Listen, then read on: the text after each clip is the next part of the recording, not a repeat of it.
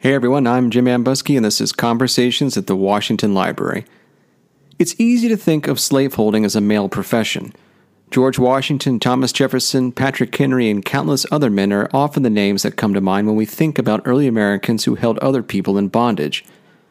But white women, especially in the American South, were equally invested in slavery as owners in human property, and a new generation of historians is helping us to understand why and how. One such scholar is Dr. Stephanie Jones Rogers of the University of California, Berkeley. She is the author of the new book, They Were Her Property: White Women as Slave Owners in the American South.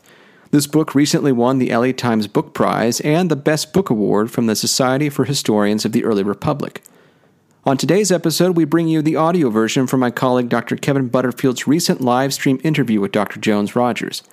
It's an illuminating look at an underexplored topic that we're only just beginning to better understand. Just a reminder to like and subscribe to Conversations on Apple, Google, or wherever you get your favorite podcasts. Season 5 of Conversations is coming very soon, I promise you, and we thank you very much for your patience and your support. And now, let's explore white women as slave owners in the American South with Stephanie Jones Rogers.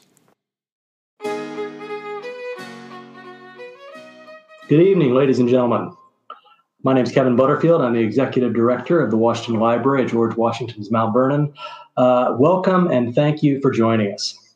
We have an opportunity tonight to learn from a great historian about a topic that actually people had not explored until quite recently, and this idea of women as slaveholders is something that Dr. Stephanie Jones Rogers is going to explore with us tonight. But we have an exciting series of events coming up, and I want to just give you a brief preview of what's right around the corner. On August 27th, we'll be having a digital talk with Dr. Frank Cogliano of the University of Edinburgh, talking about the complicated relationship between George Washington and Thomas Jefferson. And next month's Forward Evening Book Talk will take place on September 15th. That'll be a Tuesday night, where Dr. Susan Shelwer from our Mount Vernon team, the Executive Director for Historic Preservation and Collections, will be joined by Richard Dietrich in discussing his new book, In Pursuit of History, a lifetime of collecting colonial American art and artifacts. But as I mentioned here tonight, we have an opportunity to explore a history about which I knew very little until I began to read this brilliant and gripping book. Dr. Stephanie Jones Rogers is an associate professor of history at the University of California, Berkeley, earned her degrees from Rutgers, her PhD in history in particular, and her dissertation, upon which this book is based, was the winner of a significant prize from the Organization of American Historians, the Werner Scott Prize, for the best doctoral dissertation in U.S. women's history. Her research has focused primarily on gender and American slavery, but she's also a great scholar of early American legal history and economic history, particularly as it pertains to systems of bondage, the slave trade, and is currently at work on something that I'm excited to hopefully briefly touch on tonight, a new look at the ways in which West African customs and laws influence English thinking about matrilineal descent and property ownership and the laws of descent in the North American colonies. She's joining us tonight to discuss this book, They Were Her Property: White Women as Slave Owners in the American South. It was an absolutely a challenging read because it dives into a history, again, about which many people know very little, women as slaveholders, and in fact, girls as slaveholders. But it also, because some of the stories that it tells are quite difficult to grapple with. And Dr. Stephanie Jones Rogers worked very hard on creating this book. And earlier this year, this book was awarded the 2020 Los Angeles Times Book Prize in History. We are excited to welcome Dr. Stephanie Jones Rogers for this conversation. Dr. Jones Rogers, Stephanie, if I may, how are you? Hi, Kevin. How are you? I'm doing really wonderfully. Can you tell us where you're coming from? I'm actually in my home in Capitol Hill in Washington, D.C. How about you? I am in my home in Berkeley, California. Okay, well, welcome, and thank you for joining us. We're going to have a conversation for about an hour, and I've got a couple of things I wanted to ask you before we go to audience questions. So all of the people out there can be thinking about questions they'd like to ask. Post it on whatever forum they're watching us, and we can come to those questions in just about 25 minutes or so. But let's start with a pretty big question, and one of the things that I learned in reading this book is that you were exploring a topic that really historians had not grappled with effectively before, white women, and particularly married white women as slave owners.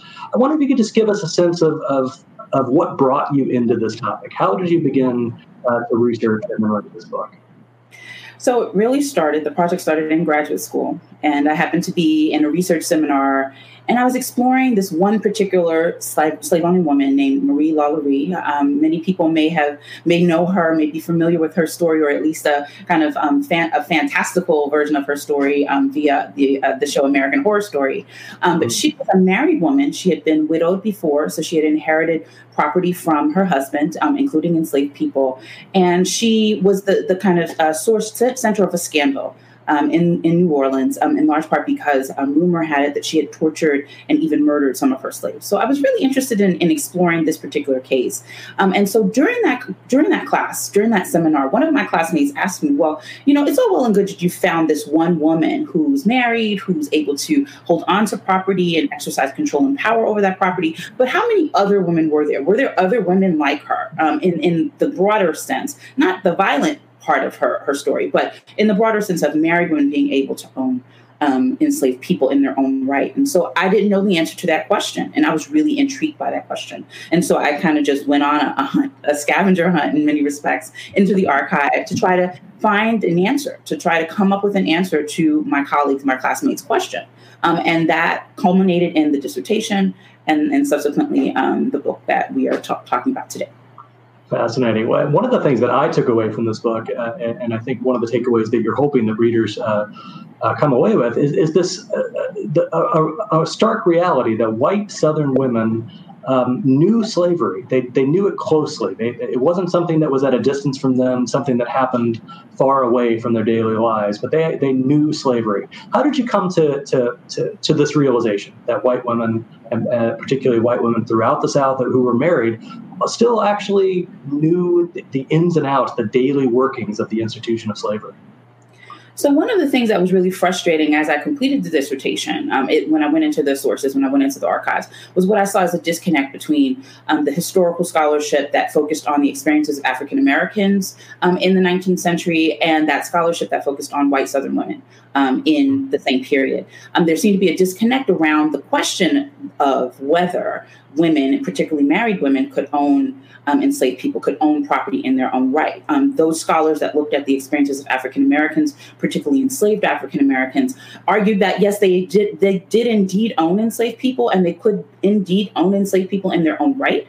While that wasn't the case with those scholars that focused on the experiences of white Southern women, there were always these qualifications around how they may have come to be in the rare circumstances in which they could own enslaved people or they controlled enslaved people. And so what I noticed also was that part of that disconnect had to do with the kind of sources that these scholars were using. The scholars that focused on white Southern women's experiences were largely looking at their letters and their diaries and correspondence, whereas those individuals who focused on the experiences of African Americans and enslaved African Americans in particular were looking at a body of interviews conducted with those individuals by the federal government during the 1930s and 1940s. And so those interviews are rich and abundant sources, which when looking at them very closely to see what enslaved people and formerly enslaved people had to say about white Southern women and their deep investments in the institution of slavery, particularly their economic investments in the institution of slavery, a very clear picture appeared for me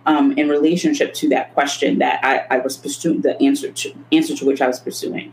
Those interviews made it very clear that white women, especially married women, were deeply invested in the economy of American slavery, and in some ways that slavery was their means by which to secure and to exercise a certain kind of freedom in their life, in their lives, in ways that other realms of their they weren't able to do in other realms of their lives and in communities.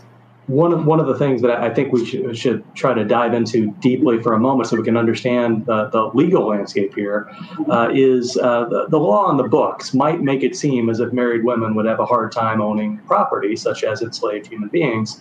Can you talk to us about that law on the books and what's the sort of legal framework by which some people might have assumed this wasn't really possible and how you came to understand the reality? Absolutely. So you're absolutely right. So in addition to the sources, the body of laws in this moment in the 19th century and well before the 19th century suggested to scholars before me, and even suggested to me when I began this project, that white women who happened to be married wouldn't even be able to own property in their own right, in whether that be land or enslaved people. So the law that I'm referring to is called the doctrine of coverture. It's a legal doctrine which essentially says that when a woman becomes a married woman, if she owns any kind of property, if she earns any wages, if she inherited any wealth, that property, that wealth, those wages would immediately become her husband's upon marriage, unless she made special arrangements to prevent that from happening. To stop that from happening.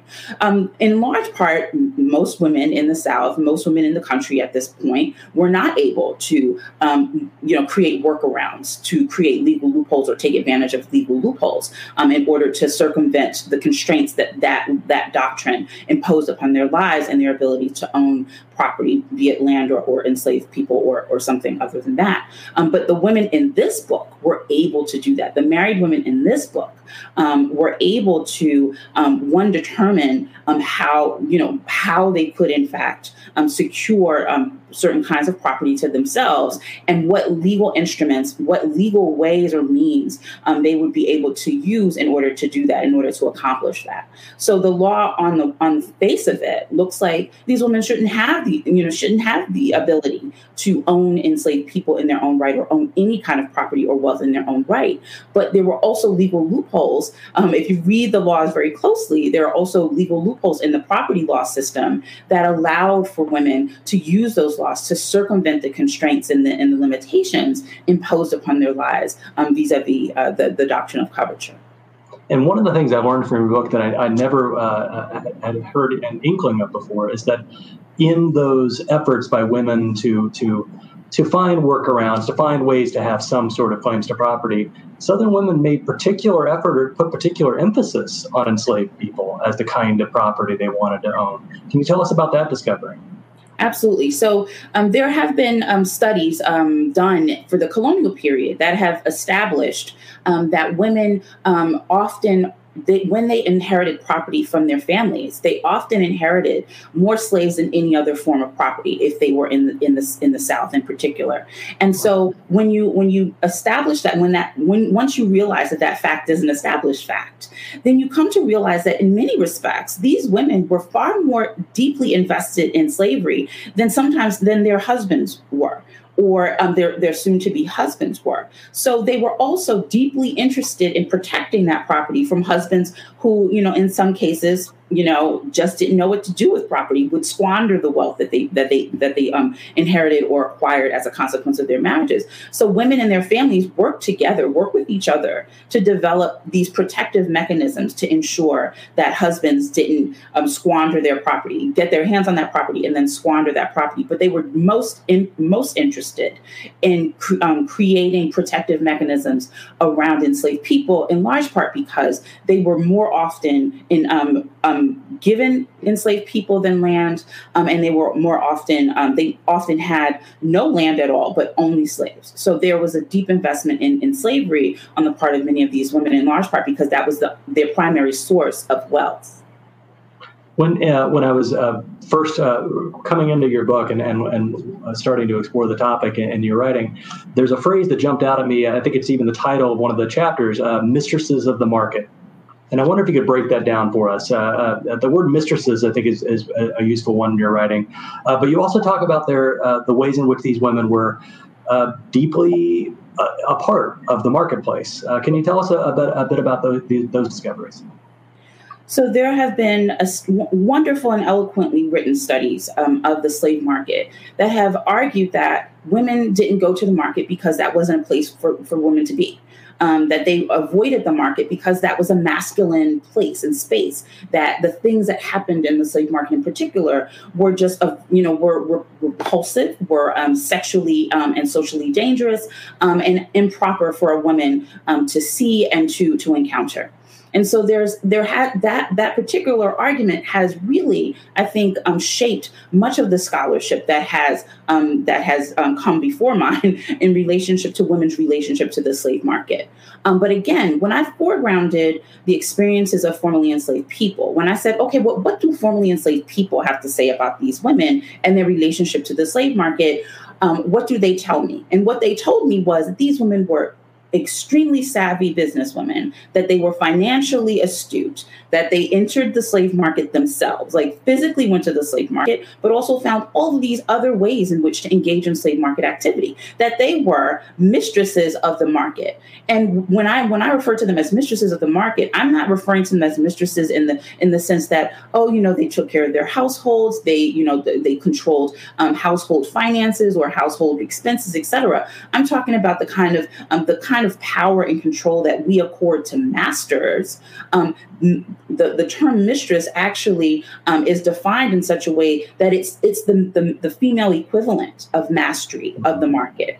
So when I talk about these women being mistresses of the market, I'm talking about women who are entering the market highly knowledgeable, completely savvy about the market. There are women that I talk about in the book who are reading about cotton prices in England, and they're adjusting their activities on their plantations accordingly. So these women are very much so tapped into this broader, a global economy that is in many respects dependent on enslaved labor and enslaved production, the products that they produce and that they harvest and cultivate.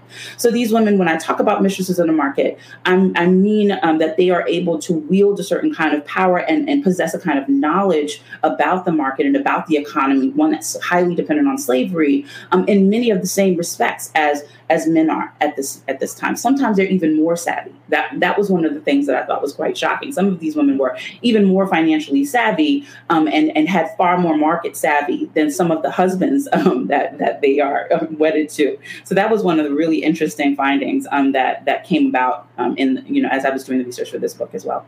So many things I want to ask you, but I want to remind the audience that you have an opportunity to ask questions too. So please be posting them. We'll come to them shortly in just about 10 or 15 minutes.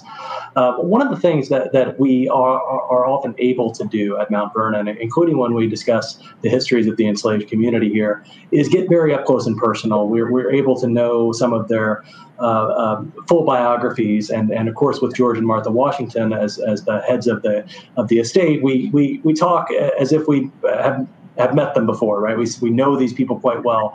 We've been talking in very broad strokes this evening thus far. Could you maybe dive into a particular story or example that helped you to understand the relationship between married women and the institution of slavery? Is there a particular story that jumps out to you, or a particular person that might be useful for us to talk about in detail for a moment?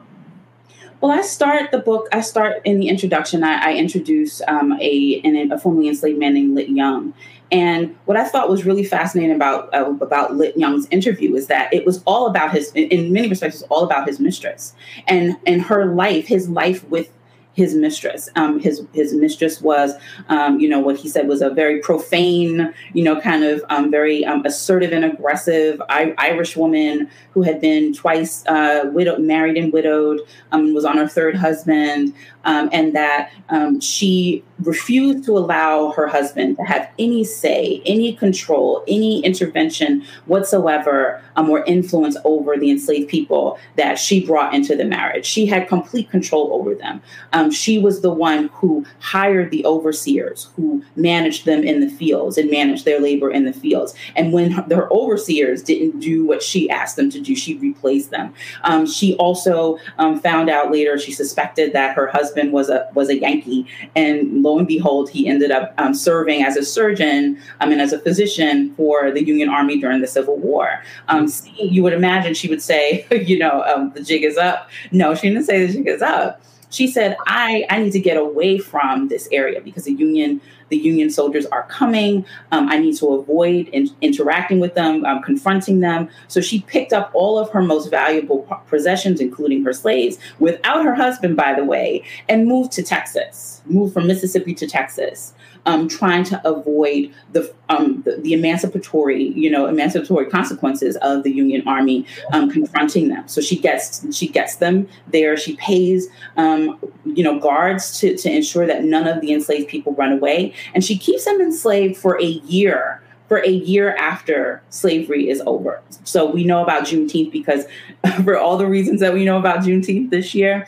So she freed these enslaved people on Juneteenth as a consequence of Texas being occupied by Union soldiers. But it's through Lit Young's story, his account of his mistress, that we learn how she interacted with enslaved people, what she thought about, and how she valued the enslaved people that she owned, and the ways in which that value, the value that she placed on those enslaved people, how that took precedence over, the kind of amicable relationship that she could have with her husband, who she left behind in Mississippi.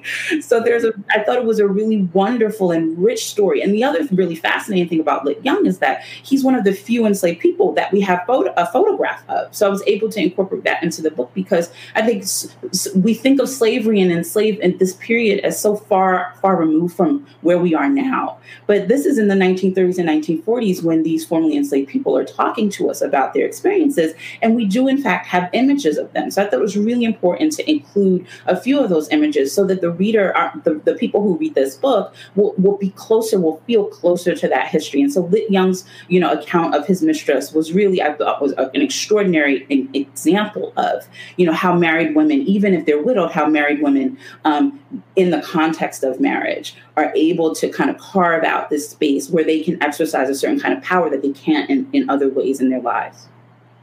Fascinating. And what you described about the proximity of the 19th century and the end of slavery is maybe helpful for me to take us just a bit even farther back.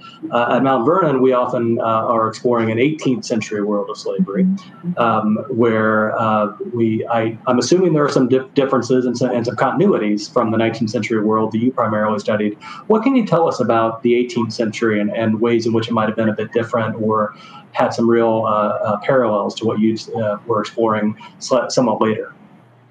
So, when I talked about the doctrine of coverture and the ways in which women were able to circumvent the doctrine of coverture, what I was struck by in relationship to Martha Washington's experience was that she wasn't able to use those loopholes that I described when she entered her marriage with George Washington. She entered the marriage with 84 enslaved people, but those enslaved people weren't hers. She was essentially the kind of custodian of that property, in large part because of the laws that were on the ground in the 18th century and the ways in which she, wasn't able to use legal loopholes that weren't necessarily available to women in that period of time. But one of the other really important distinctions between the 18th and the 19th century have to do with the market and enslaved people. The market was very, very different in these two periods. The market in the 19th century was revolutionized. It was more technologically savvy. It was far less rudimentary.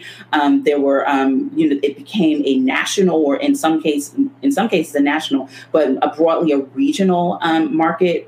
Whereas before in the 18th century, it was a very localized market. So the market in enslaved people was very, very different in the 18th century versus the 19th century. Women's ability to enter into those markets, however, were identical. That's what I think is really extraordinary, is that, there's this impression that, there's an argument that in the 19th century, women weren't able to access the market because of all the reasons why I just explained. But scholars of the colonial period of the 18th century talk about women going into the market to buy enslaved people and sell enslaved people all the time. So the colonial scholars actually say that women like Martha, women like Mary Washington could in fact go into the market and have no problems whatsoever buying and selling enslaved people, on their own. However, that seems to shift when people start to talk about the 19th century. But what I argue is that in relationship to women's access to the market, that the changes, the revolutionization of the market in the 19th century actually opened up the market to far more women who that weren't able to access the market in the 18th century, in large part because it was rudimentary, it was less regional, it was, not as technologically savvy in scope and in dimension and in all these ways. So I think there are some important distinctions between the two periods, but there are also some really important parallels. And that the main and I think most vital parallel in relationship to this book is that women were able to engage in slave market activity, were able to buy and sell slaves, enter into those markets in the 18th and 19th century in many of the same ways. But their activity actually benefited from the changes, the transformations of the 19th century market. So those are some of the really interesting distinctions and parallels that I think I've seen in my work. That's very helpful for me. And one of the things that I'm assuming is also something that would be a continuity and something you explore in the book that I'm eager to learn a bit more about with you, is the ways in which young women, and by here I mean girls, children, were introduced into the role of being a mistress at a very young age. Mm-hmm. This is something that there's accounts in the book that are quite personal and quite engaging and difficult. But can you tell us a little bit about the exposure of the role of being a slaveholder for young women?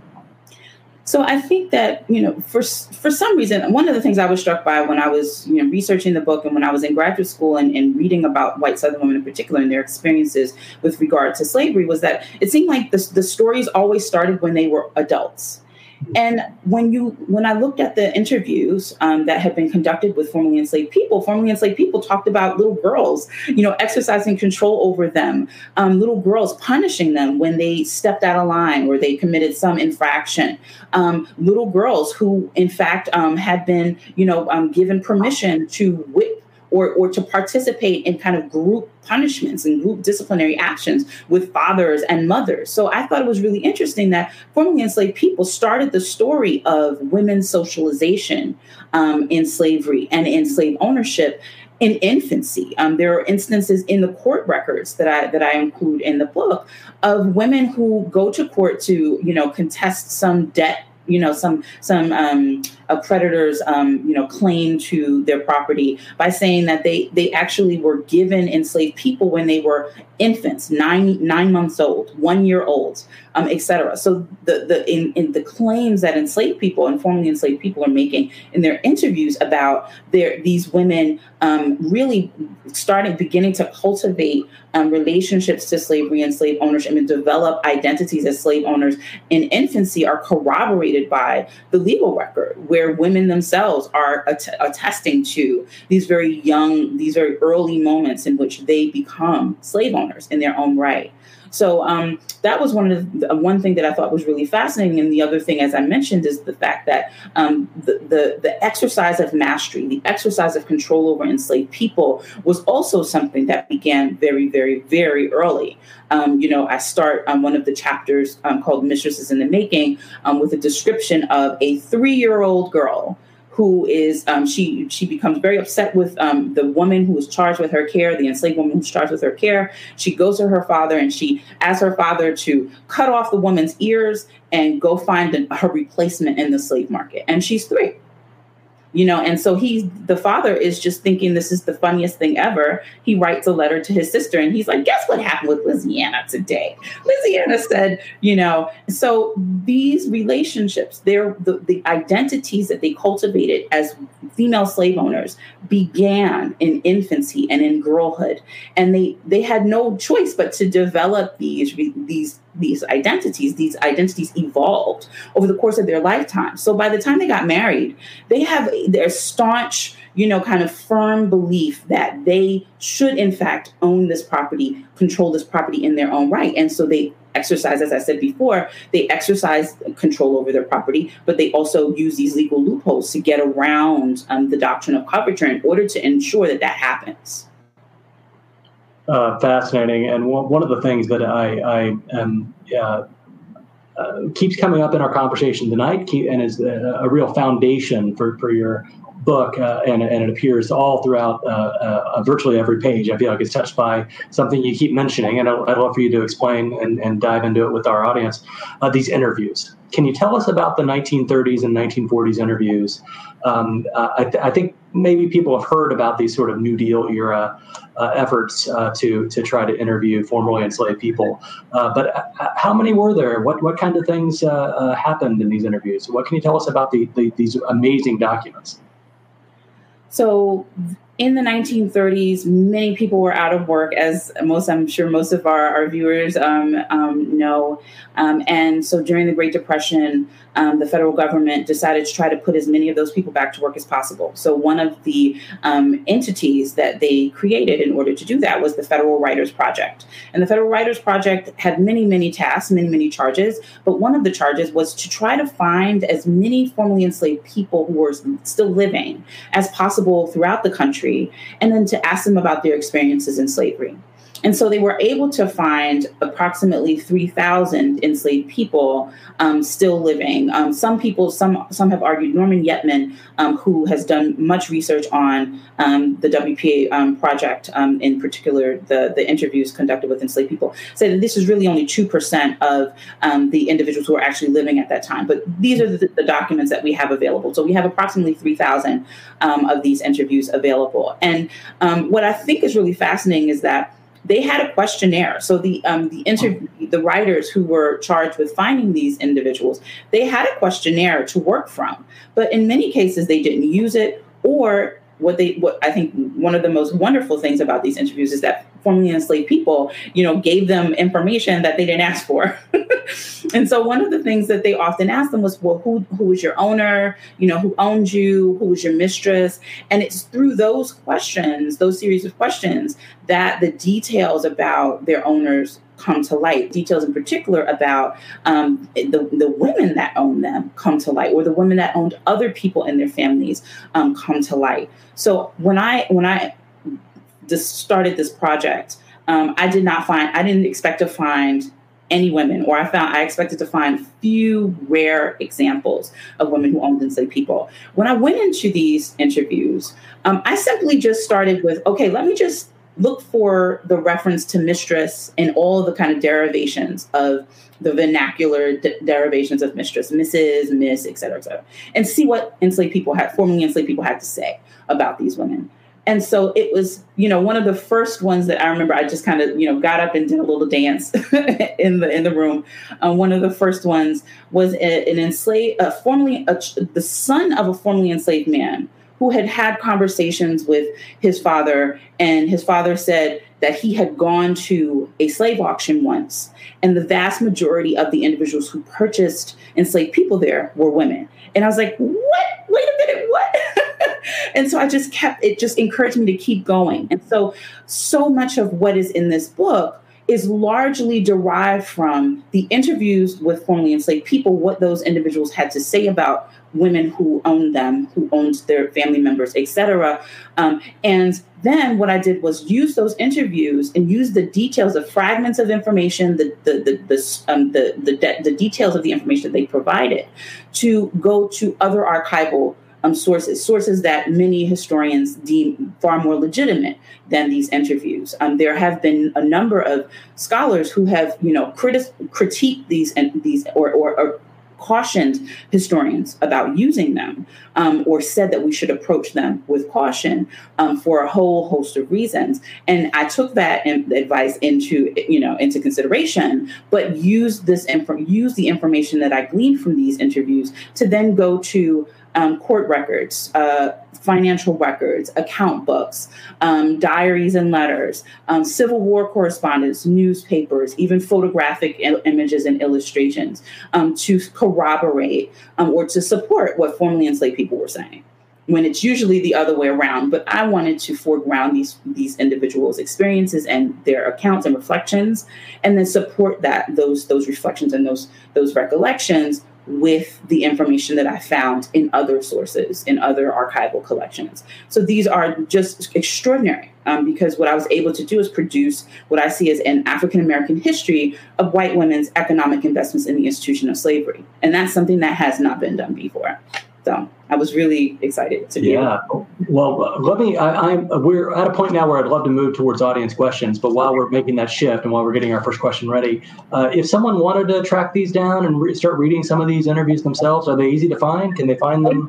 They are super easy to find. Great. On the Library of Congress's website, the project is called Born in Slavery. And so if you go to the Library of Congress's website, you put in Born in Slavery, and you'll have access to a huge chunk of them. Many university libraries also have access to the published versions of these as well as digital versions, but free to anyone is the collection that the Library of Congress maintains online. So they'll be able to see them and also download them if they want to, and see some of the images and hear some of the interviews, which is really extraordinary too. That's fascinating. That's great. Thank you for the tip. All right, let's go to an audience question. What do we have first? We are going to, I think it should pop up as a banner. Here we go. All right. Christina wants to know about the historiography, a scary word for first timers, but just the history of history, what sort of things historians have been saying to one another. Why do you think the historiography on white women and slaveholding did not, or perhaps wasn't willing to recognize white women's economic investment and power, starting as girls and continuing throughout their lives? So why the gap when you came to start writing this book? Why hadn't this been explored in the ways that you were able to? Well, I think for two important reasons. One, we talked about already the laws that were on the books really suggest to anyone that looks at them, that reads them, that this stuff shouldn't have been happening. That these women should not have been able to do what I show that they did in this book. They should not have been able to own, enslaved people. They should not have been able to go into the slave market and buy enslaved people and sell enslaved people and hire them out, et cetera. So the laws on the books make it seem like this kind of activity shouldn't be happening. So I think many earlier historians, may have looked at this and also looked at the sources. If you look at certain women's diaries and certain women's letters, they're not talking about their economic investments in the institution of slavery, which would lead other historians to believe that they didn't have a deep and profound economic investment in the institution. So I think those two things, the fact that the law, both are related to sources, that the sources are certainly primary, I think, important reasons why this story has not been told before. And then I also think that the moment in which women's history became a field that's been recognized by the larger field of history, the moment in which that happens is a moment in which we are trying to craft a narrative about women's lives where this doesn't fit conveniently in that story, if that makes sense. So if you look at many of the early histories, it's a history of dispossession. It's a history of gender oppression. It's a history of very, very, very little of those histories have to do with kind of what I call ugly feminism. The ways in which women are able to exercise certain kinds of freedom, to acquire certain kinds of power and control because they oppress other people, and including in that people of color, women, etc. And so I think this story is a story of it's a very ugly feminist story. These women are able to check off all the feminist boxes, but it doesn't conform to some of those earlier pioneering studies of women's history, which really were constructed in a way to show kind of a story about patriarchy and a story about the impact that patriarchy had on women's lives. And that is a kind of a story that doesn't allow for women's power over others, women's domination and control and brutality towards others. So. It's very helpful, and I think that's a key part of the answer. We have another question coming in that I'll ask if maybe there's another element too that you might be able to bring into the equation. Brenda Parker is actually the director of African American interpretation right here at Mount Vernon. It asks about the myth of delicate white women and delicacy and sensitivity, how this factors in to your research. Do you think that the myth that women were too delicate, sensitive to the slave market, weren't able to be there at all, spills over in all these areas concerning the image of a pure white woman? Tell us about how these kinds of myths, and particularly of the delicate woman, factored in to your thinking. So what I wanted to try to do is to avoid the stereotypes by just going right to the facts, right to the details that enslaved people put forth in these interviews, and formerly enslaved people put forth in these interviews. So I wanted this story to be as true to formerly enslaved people's experiences as possible. So I didn't even really engage necessarily with the stereotypes. But what I found was that in those interviews, these formerly enslaved people belie those myths. They make it clear that they were indeed myths. One of the things that I talk about in the book is how, we tend to talk, there's always someone who wants to talk about the kind mistress, right? But when you look at what formerly enslaved people had to say about the kind mistress wasn't the kind mistress we have in mind. The kind mistress in the minds of formerly enslaved people was a woman who didn't beat them for burning the biscuits, that didn't make them go unclothed, half naked in the winter, that basically treated them with human dignity, with, like a modicum of dignity. And that's not the kind mistress that I think a lot of people have in mind when they want to kind of like lean on that. So I think, there's the myth of the kind mistress. There's the myth of the mistress that, would never sell an enslaved person away. Well, one way that I do, in fact, engage with the mythology of the kind mistress, of, the silent abolitionist mistress, is in the epilogue, because after slavery is over, all of these women who owned enslaved people, many of these women who owned enslaved people before the war, began to craft lost cause narratives that erased their role, erased their deep investments in the economy of American slavery. And so they created the mythology that we are still grappling with today. I think in the moment, not to take it to the contemporary, but, every time we see, a white woman like Amy Cooper, for example, verbally accosting a Black man in Central Park because he's, telling her to put a mask on or not to do something with her dog, it's like we are taken aback.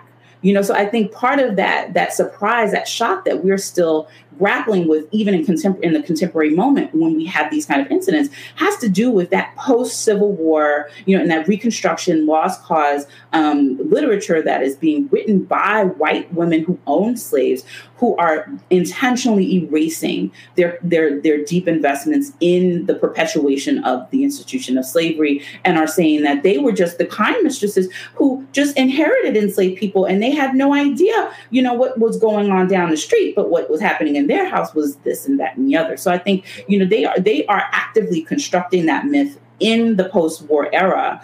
And so I think there's also a little bit of that happening during the 19th century as well, particularly as the abolitionist movement became a very formal and very powerful one. Women are actually crafting those narratives as well, and crafting those mythologies around their complicity in roles in the institution of slavery. But what enslaved people show is that they are indeed myths, and they belie all of those assumptions, all of those characterizations very, very forcefully. Thank you. That's a really, and one of the things about this book that people, when you have an opportunity to read it, and I think we can link to the Yale University Press site where this book is now available in paperback. One of the things that people will take away from it, because it's unforgettable, are the accounts of punishment meted out by women and young women. It's particularly gripping, and one of the things that I know that must have made the research for this book quite difficult for you. And so we have another audience question that would like to dive into this topic of your research process. Could you tell us a bit more about what you did to make this book happen in terms of the research? The interviews you've already given us a good sense of. And then this person, I don't know the name, I'm guessing it's not Sweet Peach by birth. Did you find yourself becoming desensitized in a way to the findings? And that's a very direct question to ask about. How do you possibly grapple with the kinds of challenging and difficult instances and moments in people's lives that you're forced to read about and think about on a regular basis? So that's a wonderful question. And I should also say thank you to the other two individuals who asked the wonderful questions that they posed. I have not become desensitized to this material, to the subject matter, to the experiences of formerly enslaved people. And I had thought that I may have gotten to that point when I was, working on research for my newest project and stumbled upon, an archival document that just stopped me in my tracks. And I realized that, okay, this still is, it still is traumatic for me. And what I realized was that, I've been working on this book. I had been working on this book for 10 years, from dissertation to publication for 10 years. And I had to revisit these stories over and over again. I was discovering new stories to incorporate into the book. And each time I confronted a deeply traumatic story or account, I would have to stop doing my research, whether that means I would have to take a couple of hours of a break or a couple of minutes of a break. I would have to literally get up from the chair, from the computer, and move to just create distance between the trauma that I was reading and myself. And even during the revision process, you would think you've seen this a million times, but then you keep seeing it over and over again. With every revision, you're reading the same accounts, and each time it's equally traumatizing. And I talk, everybody talks about the freshman 15, and there's even the kind of grad school 15. That process, the weight, dealing with the kind of emotional trauma of this work, this part of our history, took a physical toll on me. And so, I'm far from desensitized from this experience. And I think the reason why I always return to the work is about the people. I know that when these formerly enslaved people sat down with these interviewers, they were often sitting across from white people who had been the descendants of slave owners, who were in fact the children of slave owners. They would often know some of the individuals and say, "Oh, honey, well, come on in. I know. Oh, how's your grandpa?" Et cetera, et cetera. So they knew these individuals, and these were really kind of precarious and very tenuous interview contexts, And when they sat down with them, they wanted these stories to be told. They wanted us to know what happened to them. They wanted us to know that they survived all of this. And so who am I, in the present day to go boo-hoo in my closet because I'm reading something that they experienced firsthand. So I always return to the people, because it's the people, when they sat down and told those stories, when they gave those interviews, they wanted us to grapple with that part of our history. And it's my job as a historian to help to tell those stories, or at least to make those stories accessible to people in ways that they may not have been before. So yeah. Well, mission accomplished on that. I mean, you've certainly made these stories available and engaging. So thank you for that. And we have another question that I think going to dive into the part of the research process as well, and how you have written about the people that you're writing about, but including the slave owning white women. Of course, this is actually a book about white women as slave owners, and we spent a lot of our time this evening, rightfully so, describing the lives of the enslaved. And the question from Joan is balancing a narrative that's primarily about slave-owning white women while privileging and honoring the perspectives of enslaved people. You talked about these being human stories. Talk to us about how you've written about the human stories from both the slave-owning and the enslaved point of view, or from their experiences. So one of the things I wanted to do with this book is to talk about these women in a way that did not center male control, that did not center or focus on their relationships to white men.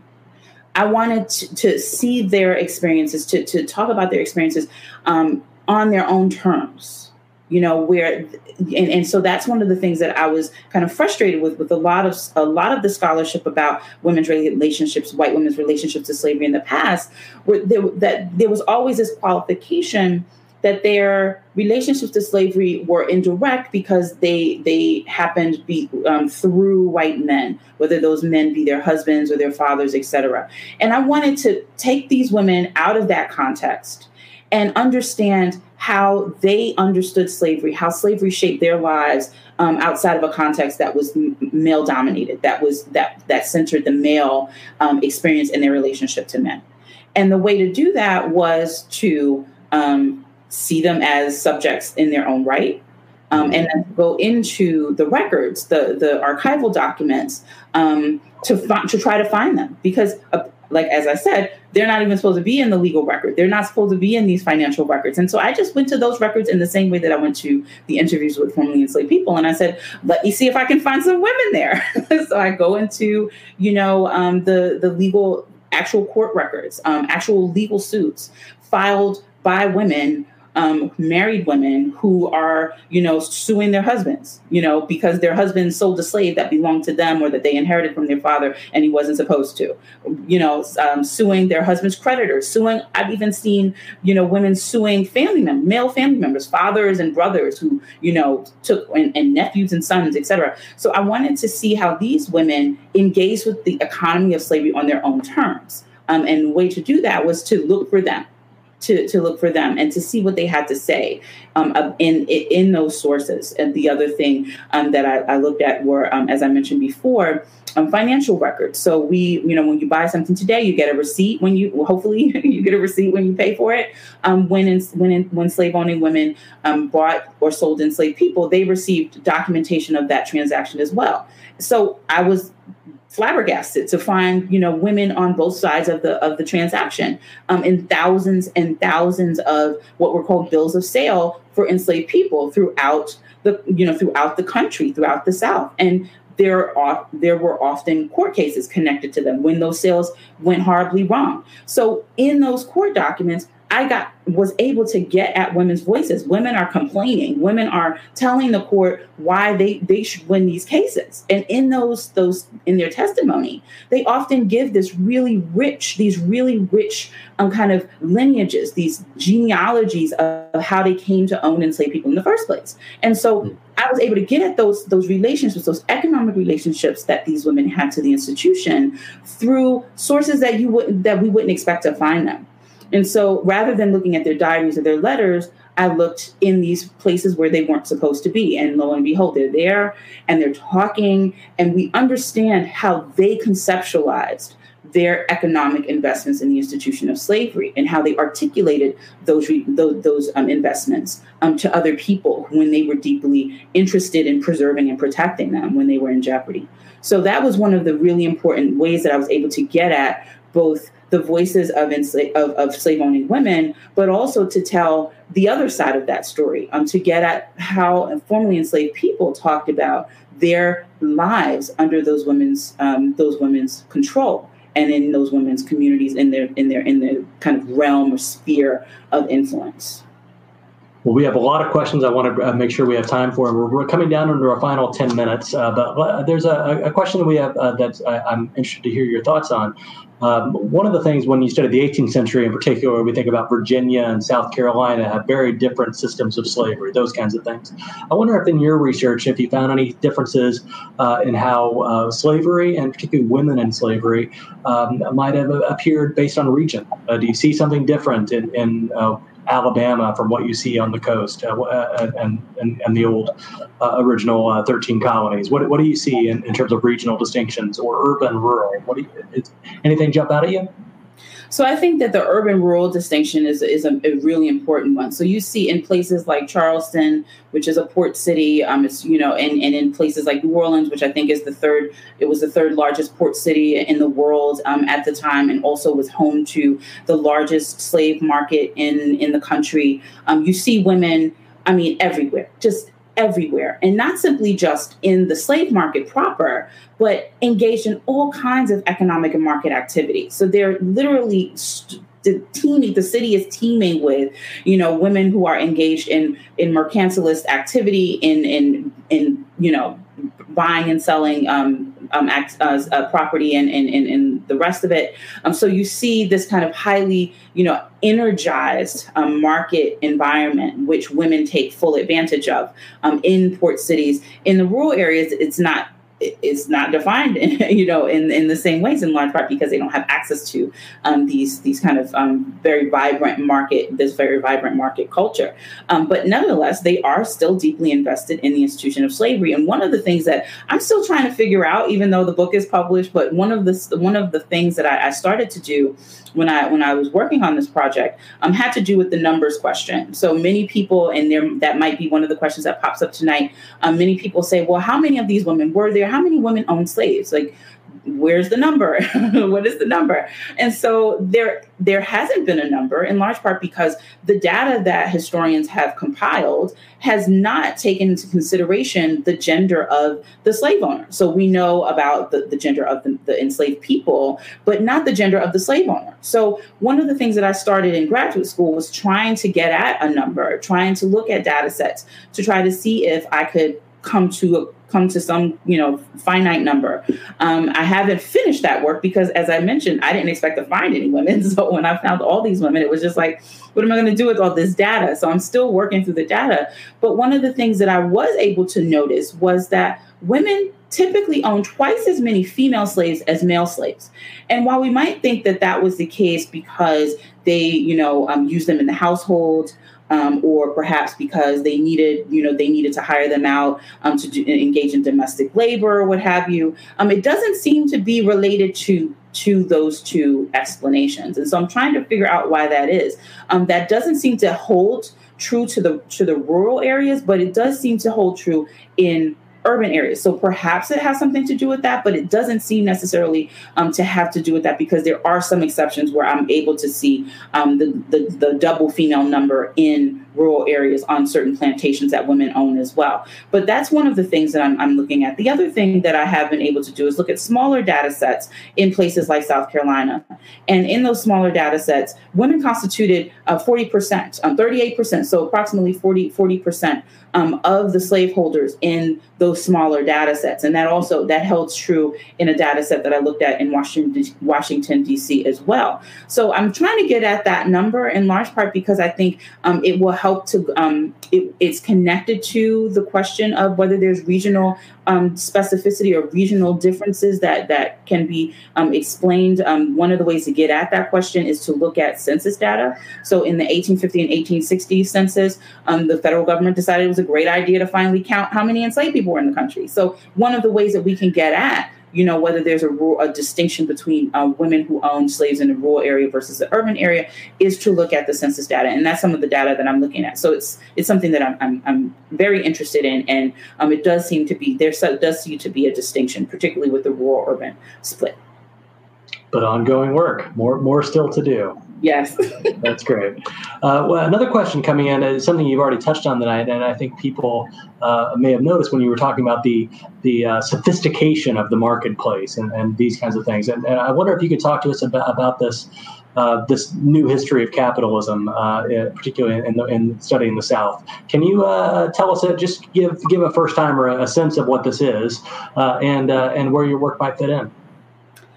So I'll just keep it very short and sweet because I kind of backed into economic history. I try not to engage in the slavery capitalism debate because it can get a little ugly if you've not noticed on social media. So I try to avoid it. But it's essentially the argument is that slavery was fundamental to the development of American capitalism and global capitalism more broadly. It starts with Eric Williams, who was a Caribbean scholar. His argument and theory at that period in the 1950s was immediately dismissed by many white historians and scholars.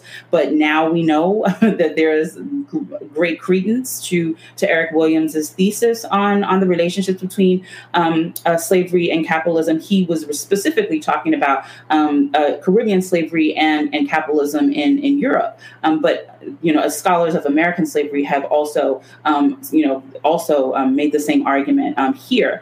And, I think looking at the ways in which, I think a lot of people don't realize how interconnected the North was to the South, even after the North abolished slavery. And looking at those Northern and Southern relationships, something that historian Calvin Schermerhorn looks at in the business of his book, The Business of Slavery, looking at the ways in which Northern industry, for example, the textile mills in Lowell, Massachusetts, how those industries in the North, although employing free laborers, were heavily dependent on Southern agriculture, in particular cotton cultivation and the cotton that enslaved people produced. So without that cotton, those textile mills would probably not have been as productive, as profitable for Northern capitalists. So that's one really important kind of way in which you can talk about the relationship between American slavery and American capitalism. Sven Beckert from Harvard has a huge book on the global history. It's a global history of cotton. He talks about this relationship. Edward Baptist talks about the relationship in his book, The Half Has Never Been Told. But in terms of my own work, more recently, I'm thinking about this relationship, and particularly how women play a role in not only the expansion of slavery, but subsequently the development of American capitalism, because it is the expansion of slavery into the West after the United States acquires the Louisiana Territory. And for those who aren't familiar, Louisiana, at that point, the territory was not the small boot-shaped state that we think of. It was the entire middle of the United States. So we basically doubled in size as a consequence of the Louisiana Purchase and the purchase of the Louisiana Territory. But what that also meant was that with the forcible and brutal removal of indigenous people from that area, slavery could indeed expand into that territory as well. And as a consequence of that, the story of slavery's expansion, the story of Western migration has always been a masculine one. It's always been largely centering the experiences of men who move out into the West. But what I saw in the archives when I was writing this book was that the capital that men often used to buy the land that they cultivated cotton on, and the slaves themselves that cultivated that cotton, were often owned by their wives, often owned by their mothers. So their capital and their slaves were fueling slavery's expansion into the West, and subsequently the development of American capitalism, because the cotton that comes out of the West becomes fundamental to Northern industry and also British industry. So that's one of the ways in which I think it's a very clear relationship between American slavery and capitalism, and the ways in which I'm thinking about it centers these white slave-owning women and the capital, the property that they bring into their marriages, in particular the enslaved property that they bring into their marriages, and how those enslaved people are fundamental to that expansion and subsequent development of the capitalist system in America. This has been a fascinating conversation with you. We've reached our hour. I want to thank you for coming to Mount Vernon virtually to be a part of this event with us. Thank you so much for the book and for this conversation. I know a lot of people out there are probably wondering, since you teach at the University of California, what's happening there? What's going to happen with you and your students as we get ready for the new school year? Any idea yet? Yes, so Berkeley has decided to begin the semester remotely. So classes will be remote, and then they're in a wait and see mode after that. So I presume that we will probably be fully remote for the entire semester. If I could put some money on it, I'd predict that. Yeah. Well, hopefully that will give you some time to get some work done on your next project, to continue the work on the data in this project. And again, thank you so much for joining us. You're welcome at Mount Vernon in person. Anytime you're on this side of the country, please come and visit us. And thank you, Dr. Jones-Rogers. Thank you to all of you for joining us here tonight. Have a wonderful evening, and we hope to see you at Mount Vernon again soon. Thanks for listening to Conversations, a production of the Fred W. Smith National Library for the Study of George Washington. This episode was hosted and produced by me, Jim Ambuske. Our music was composed and performed by Ginger and David Hildebrand. If you'd like to support this podcast, as well as new research into George Washington and his world, you may do so by making a contribution to Mount Vernon. More information is on the webpage for this podcast at www.mountvernon.org/podcast. Thanks, and we'll see you next time.